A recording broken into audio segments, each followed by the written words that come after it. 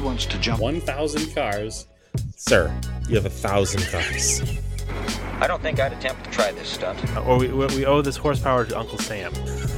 Too many cars. car. You know, roses would be... Like I put my beer belly on it. If you can't immediately tell somebody how many cars you have. You'll really give those uppity yuppies something to think about. Stay on the bar. Don't go off the bar with your Bronco. 1980 Volvo horns. What's right? I want to have a man's coolant. And he's like, oh, I thought it'd be small. It's for a small car. And I'm like, yeah, but it's still an automatic transmission. They're never going to be light. It's definitely going to have to crash. Starting off with Brad buying another car. That's the West.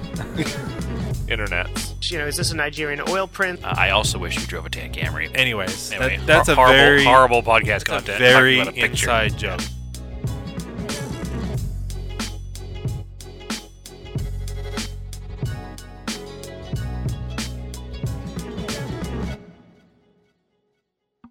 Welcome to the 300th episode of Auto Off Topic.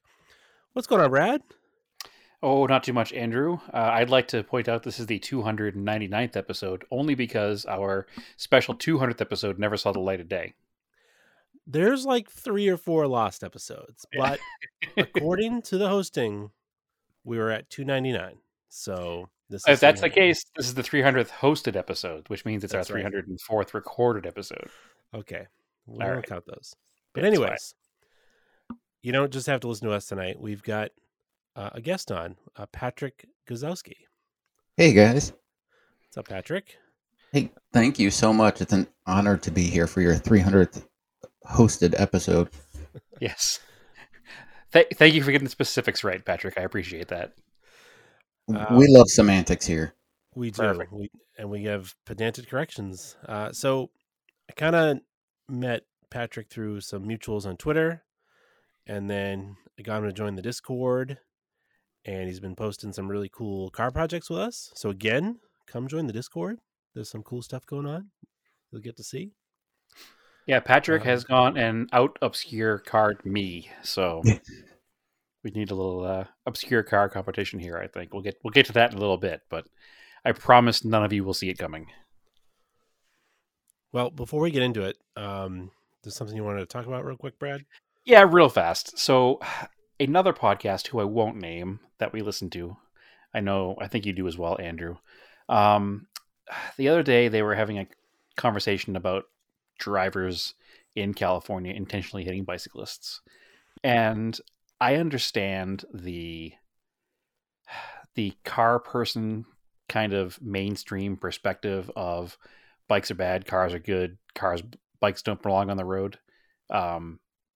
It's obviously not the case, and anybody hitting bicyclists on purpose should be punished at the full extent of the law. And this is a very personal conversation for me as somebody who does ride a road bike from time to time and somebody whose significant other spends thousands of miles a year riding a road bike. And every time she leaves the house, I get nervous about other drivers being around her.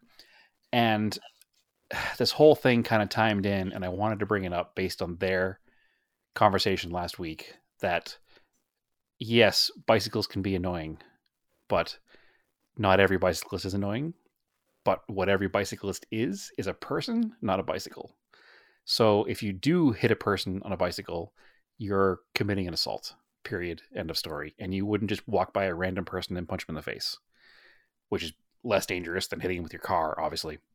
And timing-wise, this all just kind of worked out because we had a tragedy here in Phoenix 3 days ago where a group of cyclists, who some of which are part of the group that my significant other, Naomi, who you all know from being on the podcast, has ridden with in the past and knows, were run down by a man driving a pickup truck, and he ran over 12 of them, killed 2 of them, and some of them are still in the hospital now. So it all kind of really hit me at the same time, and I just wanted to put it out into the atmosphere there that as car enthusiasts, we need to also remember that we're driving 3,000 pound plus cars, and people on bicycles are people on bicycles. They might as well be pedestrians. You wouldn't hit a pedestrian. You wouldn't hit a bicyclist. Please just relax. Be careful. If one bicyclist annoys you, just remember it's 10 seconds out of your life before you're around them. And then they go about their day and you go about your day. And if you do something and you hurt that person, or even if you annoy them, because people in cars have annoyed us in the past, you're ruining your own day. You're ruining your own life. And if you do hurt them, obviously you're ruining multiple people's lives and you will be in jail. So it's just one of those things that it's been in my brain for a while now. And then another podcast was talking about people in California who are hitting bicycles on purpose and kind of making light of the situation and joking about it. And like I said, I get it. It's the commonplace kind of discussion that's always been on the internet in car groups. It's that, bicycle bad, car good. But I just remember it's a person, and it's not a bicycle. If you hit a person, you hit a person, and their life is forever changed, and so is yours. And tragedies like what happened here a couple of days ago don't need to happen.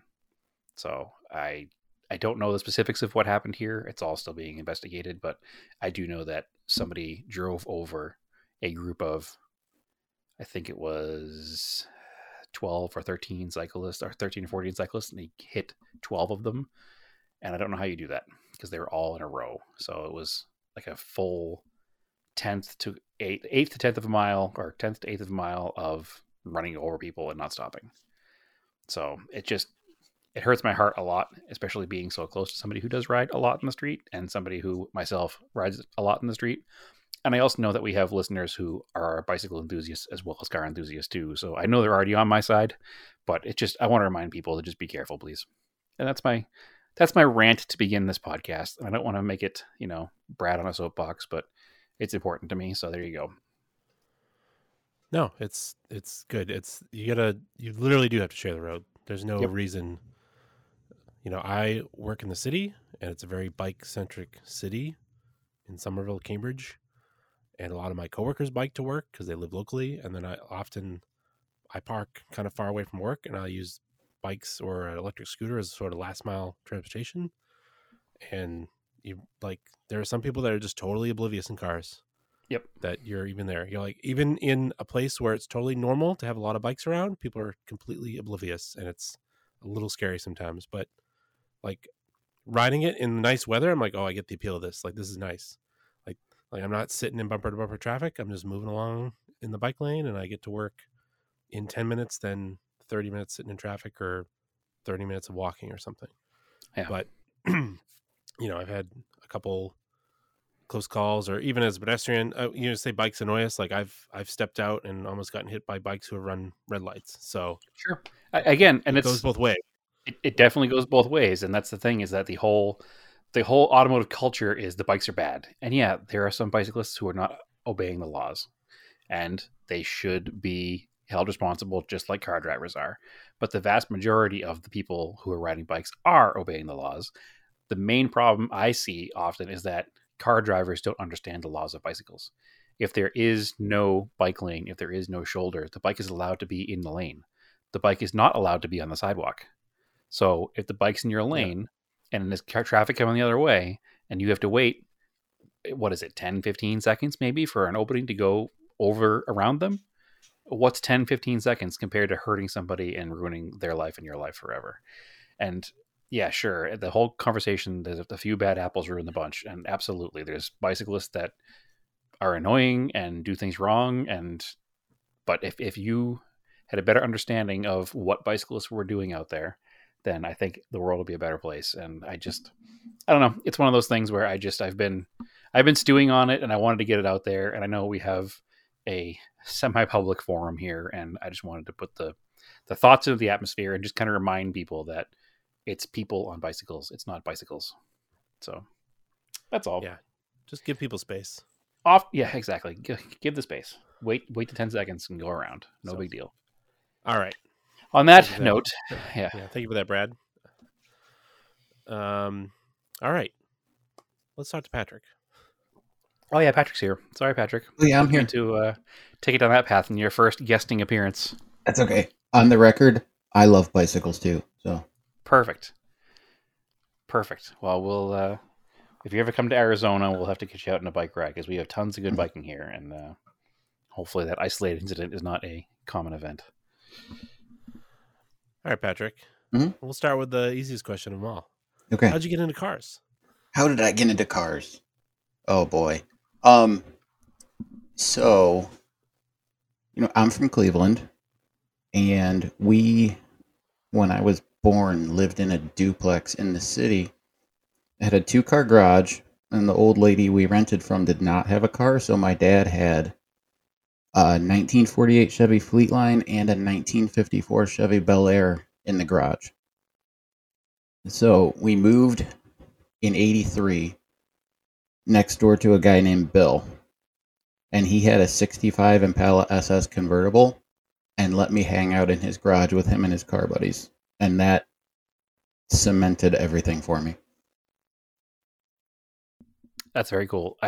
My father will, I'm sure, listen to this and correct me, but I think we also had a either 48 or 49 Fleetline when I was a kid, and that was one of the first cars that I remember having a connection to and falling in love with. And he often tells the story of when he sold it, me crying at the window watching it drive away. So mean. Right? How dare he sell his car? Right? My daughter cried when I sold my WRX. Okay, So- well, she was just, she didn't realize that you were selling it before the head gasket let go, so it's fine. Come on. All right. So you said you got into cars through muscle cars Yes. and you sold a WRX. What kind of cars do you like then? It's kind of a loaded question. It's a very loaded question because you guys know that my tastes are all over the board. My first love is probably 50s GMs. The 54 that I told you about, my dad, when I turned 12, told me that when my mom got pregnant and they knew it was a boy, which, how sexist is that, bought that car to give to me before I was born. So he gave it to me when I turned 12. So I've been around the 50s GM stuff my entire car life. So now I have that 54 and a 57. But then I started going to the cruise nights with all the old guys and getting into the muscle cars. And then Gran Turismo happened and I got exposed to everything Japanese. And it's kind of all been this weird mishmash in my garage ever since then. We all share that similar story. Our parents got us into the American muscle cars, or in my case, also some British sports car stuff. And then all of a sudden, Gran Turismo. And it's the same thing for anybody who's in our age bracket, I think. We had no way the to be PS1 was exposed. like the end of me. Yeah, we had no way to be exposed to that stuff until that happened. And once that happened, it was like, oh, there's these cars that are more than just do-up music and drag racing. Yeah. And that was a huge, a moment for all of us, I think. And now obviously our current car collections sort of go with that. And I, again, not to play same, but I have the similar story of my dad bought a car for me to have when I got older, and it's the Camaro that I still have today, and you have that Chevy that you still have today. And I think that's a really cool thing to have done for us growing up, and it kind of really made it so we couldn't not be car people. Oh yeah, I did the same thing. When my son was 7, we were watching an auction, and he talked me into buying him a 41 Studebaker. So that's in my buddy's mom's barn, waiting for him to get old enough. Excellent. That's excellent. Unfortunately, I don't have a son to do that for, but Andrew, you'll have to carry the torch. Maybe. We'll see.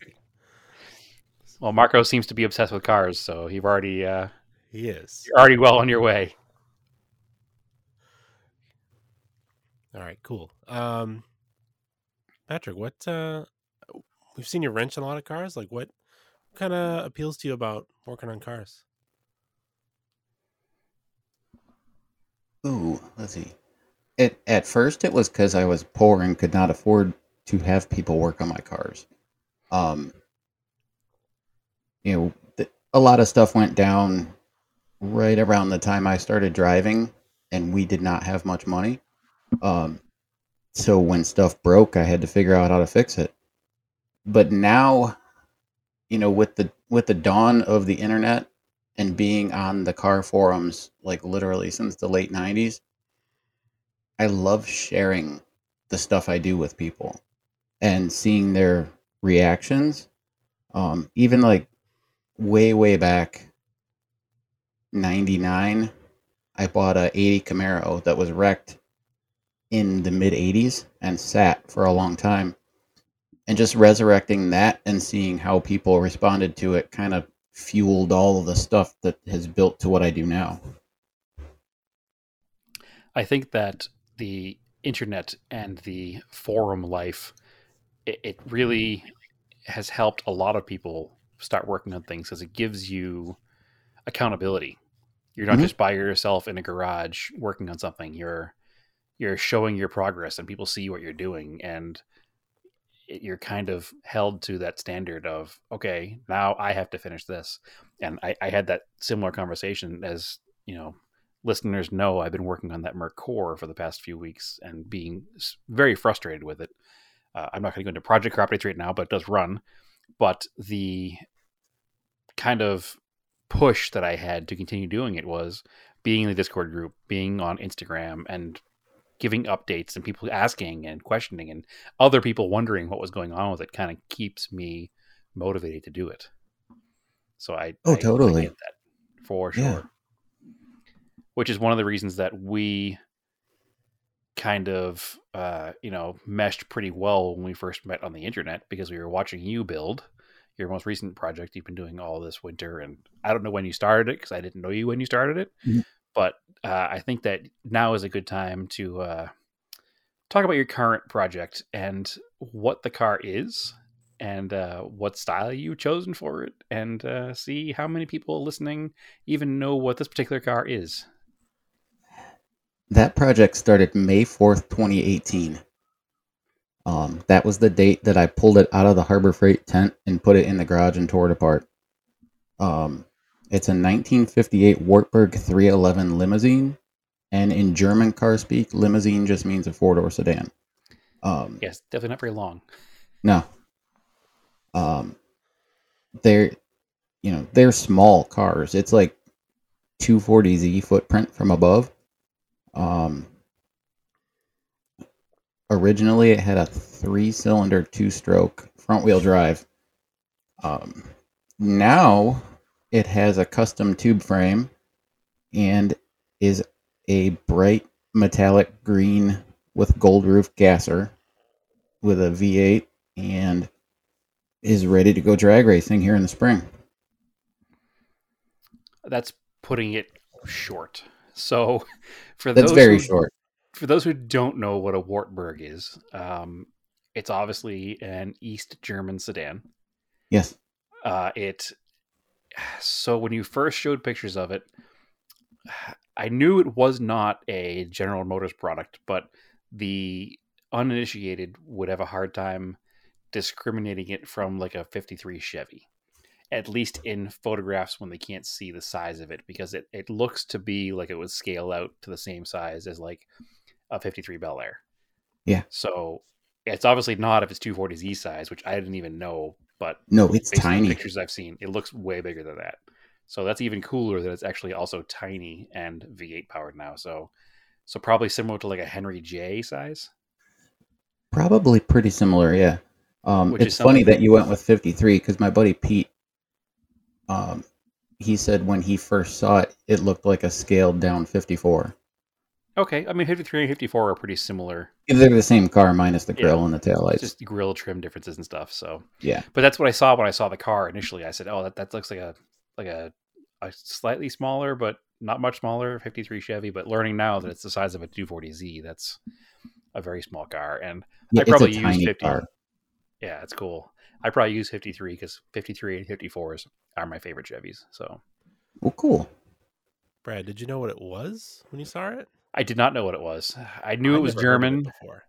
I knew it was German. I couldn't picture out what it was. In my defense, it didn't have any trim or a grill that matched the car when I saw it first. So maybe I would have picked it out eventually because I do know what a Wartburg is. It was definitely in the condition it was in when I first saw it. I did not know it's got a gasser stance now. It's bumperless. Is the grill back in it now? I think it is, right? Yeah, the grill's in it. Okay. So it's got a full flip nose on it now. I mean, the thing is wild, and every bit looks the part if you were to build a 53 Chevy sedan into a gasser. Again, to the uninitiated, that's kind of what it looked like. So just picture a metallic green with gold roof, I think, right? I'm remembering correctly. Yeah. So metallic green with a gold roof, 53 Chevy in a gasser, and then just kind of squash it a little. And that's kind of what you have. So what motor's in that thing? It's got a 350 Chevy. It's very, very simple. I literally took it out of my dad's Roadmaster wagon when he was done with it and bought some Vortec heads on Craigslist for $80 and a used intake and a used $10 cam. And Perfect. slapped some new pistons in it so I could run nitrous. Okay. And that's the kind of thing where it's not really that important anyway, because building the car is the important part, and that 350 Chevy is such a common thing that you could build something else on the side and I could blow it sky high and not care. change it at a moment's notice. And I assume it's backed by like a 350 turbo or a 400 or... Yeah, it's a turbo 350. It's actually the Buick pattern transmission with an adapter because my buddy's boss gave me the transmission for free. Nice. So it's a budget project, you're saying? Very budget. Initially, I wanted to take it to the Grassroots Motorsports $2,000 challenge and just show up and be stupid with a gasser. Okay. But in 2019, when it was clear that we were not going to get it done for that, just in time for the event, I gave up and spent a little more money on it, but I don't have more than like $3,000 in it. Excellent. Well, it looks very cool. It looks way more than $3,000, which is excellent. Is it all steel? Everything except the trunk lid. That's fiberglass. Huh. So I assume I you do made a have mold. the steel trunk lid. You made a mold of the original trunk lid, I assume? The guy I bought it from did. Okay. So it's got a weird story. If I could give you like the 1 minute synopsis. Right, give us a story. That's what we're here for. 2009, the 24 Hours of Lemons had an essay contest to give this car away. And one of the GRM forum guys won it. And the next year, they ran a Lemons race, a road rally from New York to New Orleans, and the $2,000 challenge all in the same year. And he essentially used like a Porsche 944 suspension, a VW transaxle, and a Subaru 2.2 in the back. Okay, so the car was already modified heavily. Yes, it was stock when he got it, and then he built it and had big plans, but then something else shiny caught his eye. Right. Just like a lot of us. He sold it. Somebody took it apart and couldn't put it back together. He bought it back just to save it from getting crushed, and then immediately contacted me because he knew I wanted it before. Excellent. Well, it sounds like it was wild before. I'd love to see pictures of the before as well. I didn't know it had that story. I thought it went from a field somewhere and then got passed around a bunch till you got it. I didn't know there was No, it's led a heck of a life. I mean, it's probably the only Wartburg that made it to America and was modified for any kind of motorsport. I would think so. I think, honestly, most of the other ones are in Los Angeles. Was there ever an Because official there's a import guy of out them? there that runs a website called WartburgUSA.com, and he owns like a whole backyard full of them. He has all of them. Just about. Okay, so he's like he's like me with Dodge Colts. He's the Wartburg guru. Okay, if it's Weird. I was gonna ask if there was like an enthusiast base, but it's just one guy. It's just Victor. Say somebody has to be. So does he share his opinion with you of the car? Does he like your car, or is he anti your car? Oh, he's been to my house. Okay, good. So likes he it. enjoys that it was getting saved instead of crushed. All right. Yeah, that's the argument I have with Lemons cars all the time. Like some of them I think are a shame, and some of them I'm like, well, it would just be crushed otherwise. So, yeah. Now you've competed yourself in the $2,000 challenge, have you not? I have. I don't think we've had 4 a guest times. on. I don't think we've had a guest on yet who has. So, Hmm. do you have any one particular car you want to tell us about that you built for that and how the event went down? I had, let's see, 2015. I bought a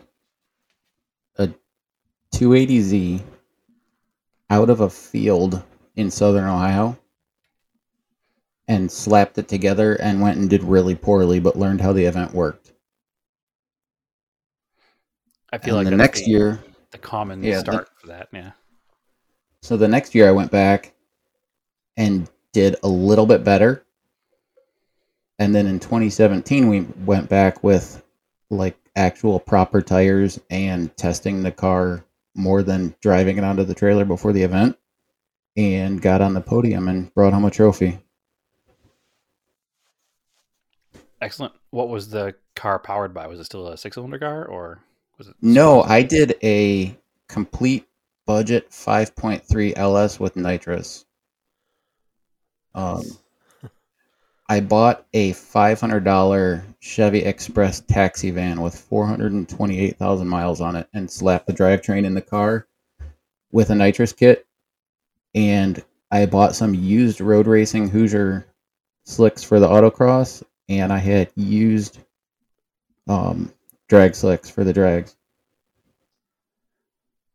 This all sounds like so much fun, and I'm jealous that I've never done any of that stuff. I've always been interested in the $2,000 challenge. I remember reading about it back in the late 90s. I think it was the year 2000, wasn't it? Yeah, 2000. 99. Yeah. Or 99 was the first one. Yeah, it was the $1,999 challenge. Then every year it went Yeah. up by $1. Yeah. Something like I think initially it was the $1,500 challenge.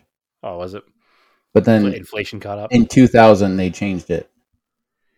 I know that there are some seriously fast cars that have been built within the rule spec, and I'm sure there's some fudging of numbers here and there, but the general camaraderie and the general, competition always seems to be pretty close to the actual number. Yeah, From the generally outsider's speaking. perspective.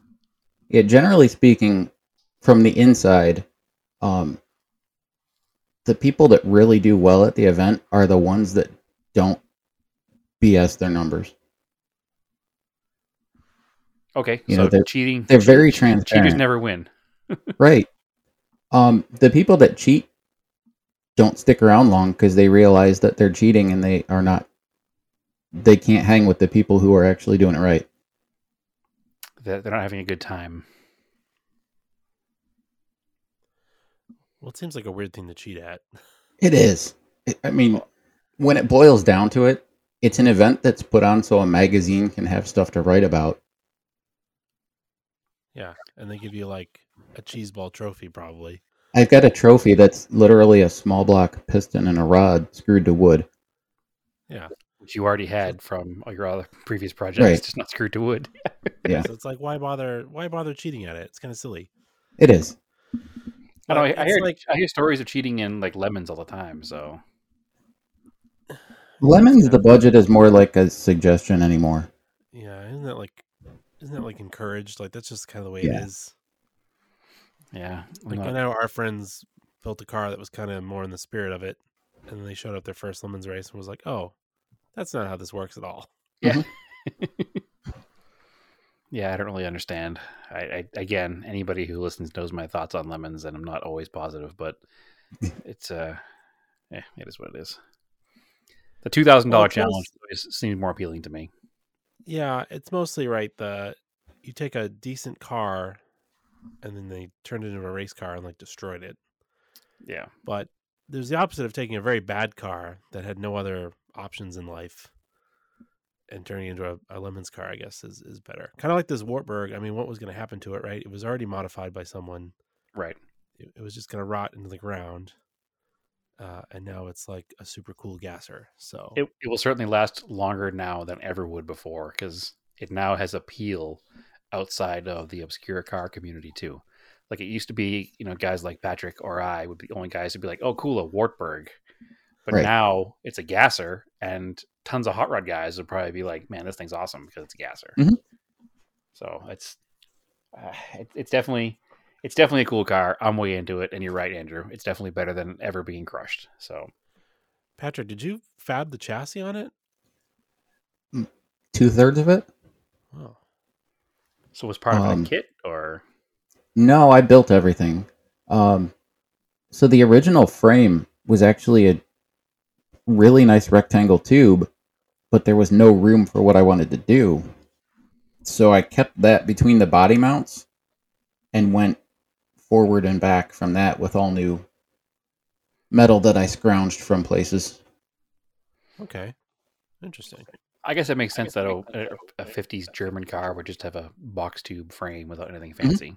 So it's cool you're able to build off of it. I know some of us that watch the automotive YouTubes have seen, like, what was that most recent one they did? That Gremlin they made a gasser out of. They put a Model A frame under it. So there's multiple ways to skin a cat, I guess. But Oh yeah. if you already have a partial frame, then you don't have to worry about sinking the frame into the floor or sitting on top of the frame and looking goofy, and just kind of building off of it makes sense. So then what's the rear end that goes in it? It's like a Ford or something, or a... Yeah, that one. It's a 9-inch Ford that obviously I had to narrow because the car's so small. Yeah. So I got to buy a bunch of new tools, and that was cool. It was very, like, I don't know, anxiety-inducing having to cut the ends off of a rear axle housing and, put it all back together and make it straight. But I love learning new skills and buying new tools to do that. So in the end, it turned out to be really fun, and it's worked really well. More power to you. I like buying the new tools and intending to learn new projects and then getting anxiety over actually doing it. So you get one step up on me. I go into everything with great intentions. I probably could see this from pictures. I think is it like coil spring the rear? Or is it leaves? It's coilovers. Coilovers. It's a triangulated 4-link, and some old circle track coilovers with softer springs. That's cool. And then what happens with the front suspension? It's like a beam axle? Yeah, that's another thing that needed narrowed. I didn't want to go like something from the 40s with crappy brakes. I wanted like good brakes and easy to replace parts. And it turned out that the XJ Jeep Cherokees that came in 2-wheel drive had a solid axle that bolted in just like the 4-wheel drive one. So I found one of those and I chopped off all the brackets and I sectioned 9.5 inches out of the center, welded it back together and put leaf spring perches on it and made my own suspension and steering. 9.5 inches. So yes, this thing is 9.5 inches narrower than an XJ. Yes. An XJ is not a big vehicle. No, it's not. That really gives you kind of a perspective of how small this thing actually is. Mm-hmm. That's a tiny little thing. That's crazy. And so the rest of it is just kind of just a mix of whatever American hot rod parts you can kind of find laying around or factory parts. Yeah, a lot of steering and stuff. Yes, like what did I do? 67 Camaro steering box that I reversed so it would swing the other way. I made the motor mounts. I bought generic, fender well headers off eBay, assuming I would have to like cut and weld them, and they were perfect. Nice. It was an exercise in using a lot of crap that I had laying around, which is generally how projects go in my garage. So, well, I'll say that you must be making fun of me the past few weeks, trying to put one part in a car, and you're building a whole car from scratch. So Patrick, where did you learn to like fab stuff? Was it just from doing things? A lot of it is self-taught. My dad taught me how to weld when I was 12. He was a millwright at the steel mill in Cleveland and got all kinds of different welding certifications. So that was like an invaluable thing to have that guy in my house who could teach me how to weld anything. So I think I was like 17. I bought my first welder at Tractor Supply and immediately went to Summit and bought a roll cage kit for my Camaro and, thought I could do everything. It turns out I was a shitty welder when I was young, but I'm a lot better now. Well, again, that's the same with anything, right? What's that line from that song? The greats weren't great when they started to paint. The greats are great because they paint a lot, something like that. So you got to learn over time. I'm not young and I'm still a shitty welder. So, hey, it's 10,000 hours, right? Yeah, something like that. That's the song, right? I know. Anyway, that's another saying. It's 10,000 hours. I think it's the name of that song actually, and it has that Maybe when there. we get it to 10,000 hours of this podcast, we'll be better at it. But Yeah, sometimes it feels like we're there already, Andrew. No, but it's one of those things that you have to do it a lot, and get better at it. And having that welder in your house obviously was a huge advantage because, that's something that we didn't have. And obviously, my father taught me different things. He wasn't a welder, so he didn't teach me how to weld. So no fault of his, but nobody taught him how to weld, I guess. So there you go. I didn't learn to weld, and it's one of those things that I do often think that would be a game changer in building stuff, because once you know how to weld, I mean, there's not much you can't do.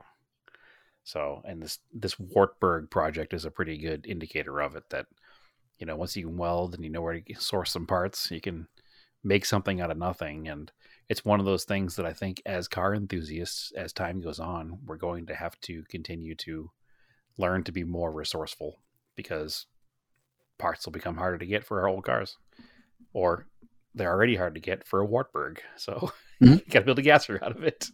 Oh yeah.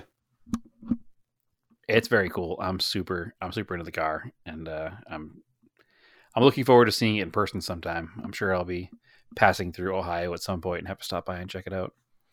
So we spent a lot of time on your Wartburg, and we know you had WRX. Are there any other cars in your past or your current collection that you want to talk about? Like what's the general kind of car that you've owned? Have you had more muscle cars than import cars? Have you had kind of a 50-50 mixed bag? I think I've had more trucks. Honestly. Part of that's because I've been a carpenter for the last 26 years and needed trucks. Sure. And another part is I am like head over heels for the GMT 400, the 88 to 98 Chevys. I've had probably a dozen of them. That's the post square body truck, right? Yes. Yeah. Good trucks. So the last one of those that I had was a half-ton two-wheel drive short bed 5-speed that I swapped a 454 big block into. Kind of your own backyard 454 SS. Pretty much. It was my poor ass 454 SS. I like it. So yeah, I've had more trucks than anything, I would say. But like probably the last 10 years, I've just learned to love Japanese cars. Well, I know we haven't touched on the kind of what I think is probably the crown jewel of your collection. You can kind of give us a little background on what that car is. It's kind of your holy grail, right? Actually, I have both of my holy grail cars. Okay, then let's touch on both of them. Well, we'll touch on the one that I think you're not talking about first. That's the 57 Chevy 210 two-door post. I assume you're talking about the other one. I am talking about the other one. We can start with the Chevy first. So the 57. Both cars are cool, so The 57 is my it's 7-year-old Patrick's dream car. I had, the folder in my Trapper Keeper with a 57 Chevy on it when I was little. Okay. So that's for every American car guy, especially Chevy guys, the 57 is the unicorn. And thankfully they made so many of them that there's enough to go around. And I finally got mine. There's never a moment there's not one for sale on some auction somewhere. Yeah, they cost a fortune, but there's plenty of them out there. Mine actually, my friend's grandma bought new, and she wrecked it in like 1973, and it sat. And I got my hands on it, and it's not wrecked anymore. So I don't think I've ever even seen a picture of that car. it is. It's going on the lift to get finished after the Wartburg is done. So Okay. it's currently got a 99 LS1 with a cam and headwork and a 4L60E automatic. And I'm going to narrow and build a 9-inch for that too. And just go tear around and be loud and stupid and do all the things that 7-year-old Patrick wanted to do in that car. I bet it sounds fun to me. Yeah. I often talk about how, as an adult, I never really properly had a car that I behaved poorly in. I got a few speeding tickets back in the day, but I never had just a dumb burnout machine to do dumb things with. So I always think that I should have something like that as my adult life, because I could probably get away with more now as an adult than I probably could have as a teenager. So maybe I need something like that myself.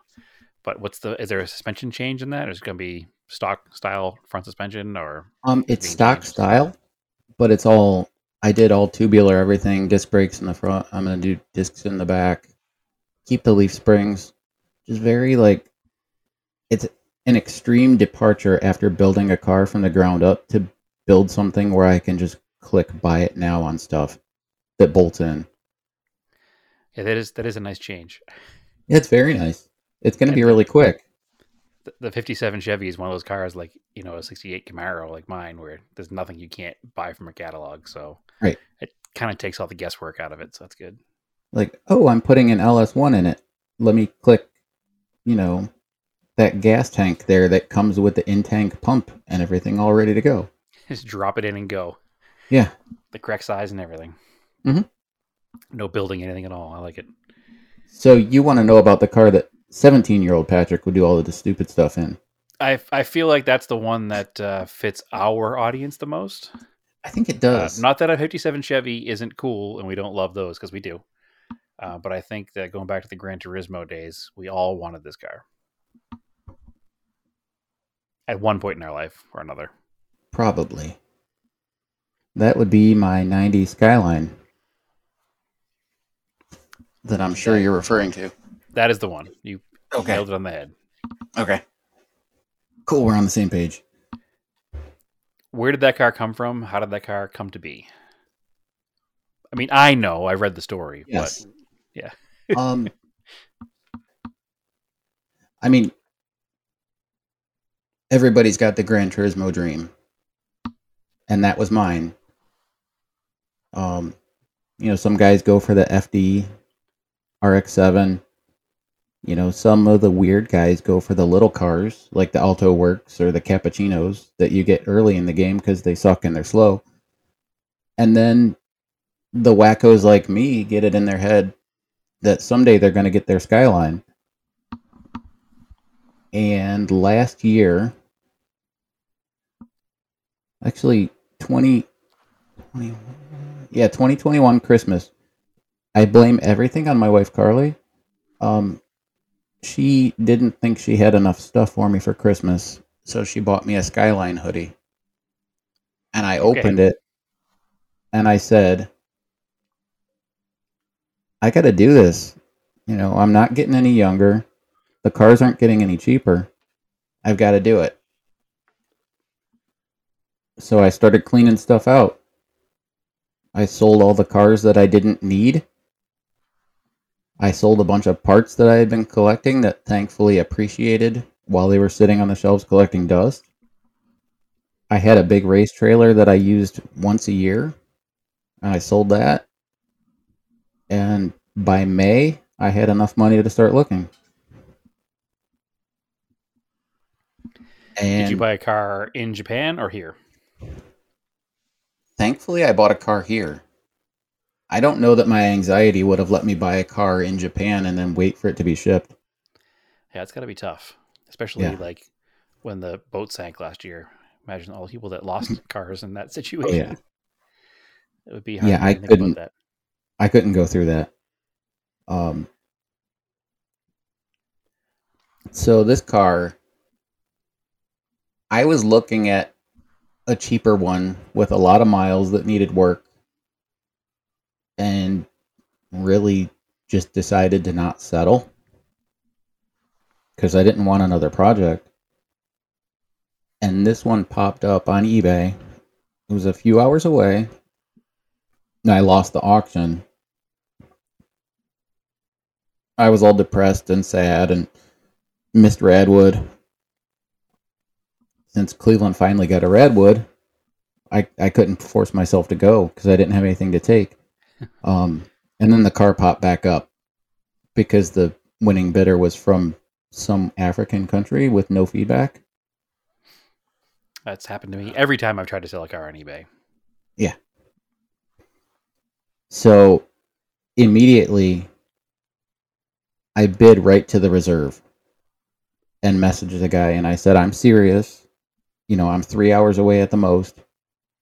What'll it take to get you to end the auction?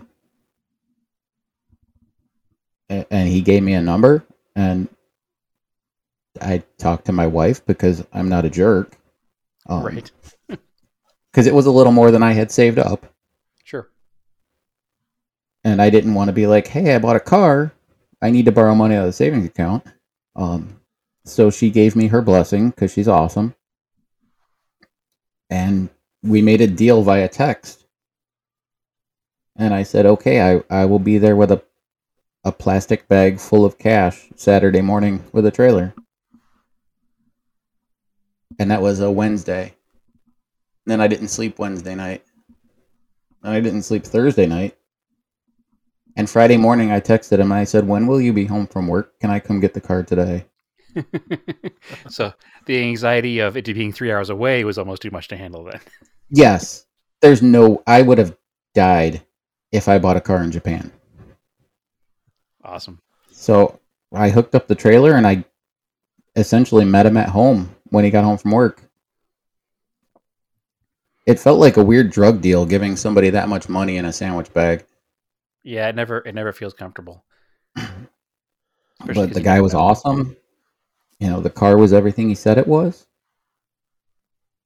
And, you know, I couldn't thank him enough for being cool and not, like, lying about stuff. So you say you looked at some that were not as nice. What are the specs in this car? This is a GTST, so it's not a GTR. However, at some point in its life in Japan, it had a 94 GTR engine swapped in. It's a manual, obviously. Rear-wheel drive. It's got a documented, or it's documented with like 16,000 miles. We pulled the Japanese equivalent of Carfax and got it all the way back into the early 2000s, and the mileage like checks right out. This car was somebody's toy since it was new. So it's got the RB26, the twin turbo. It's got a rare, like, discontinued aftermarket rear gear set.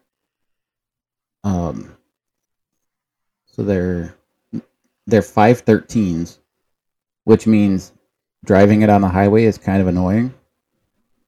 But it's dumb fast. Yeah, it's stupid quick.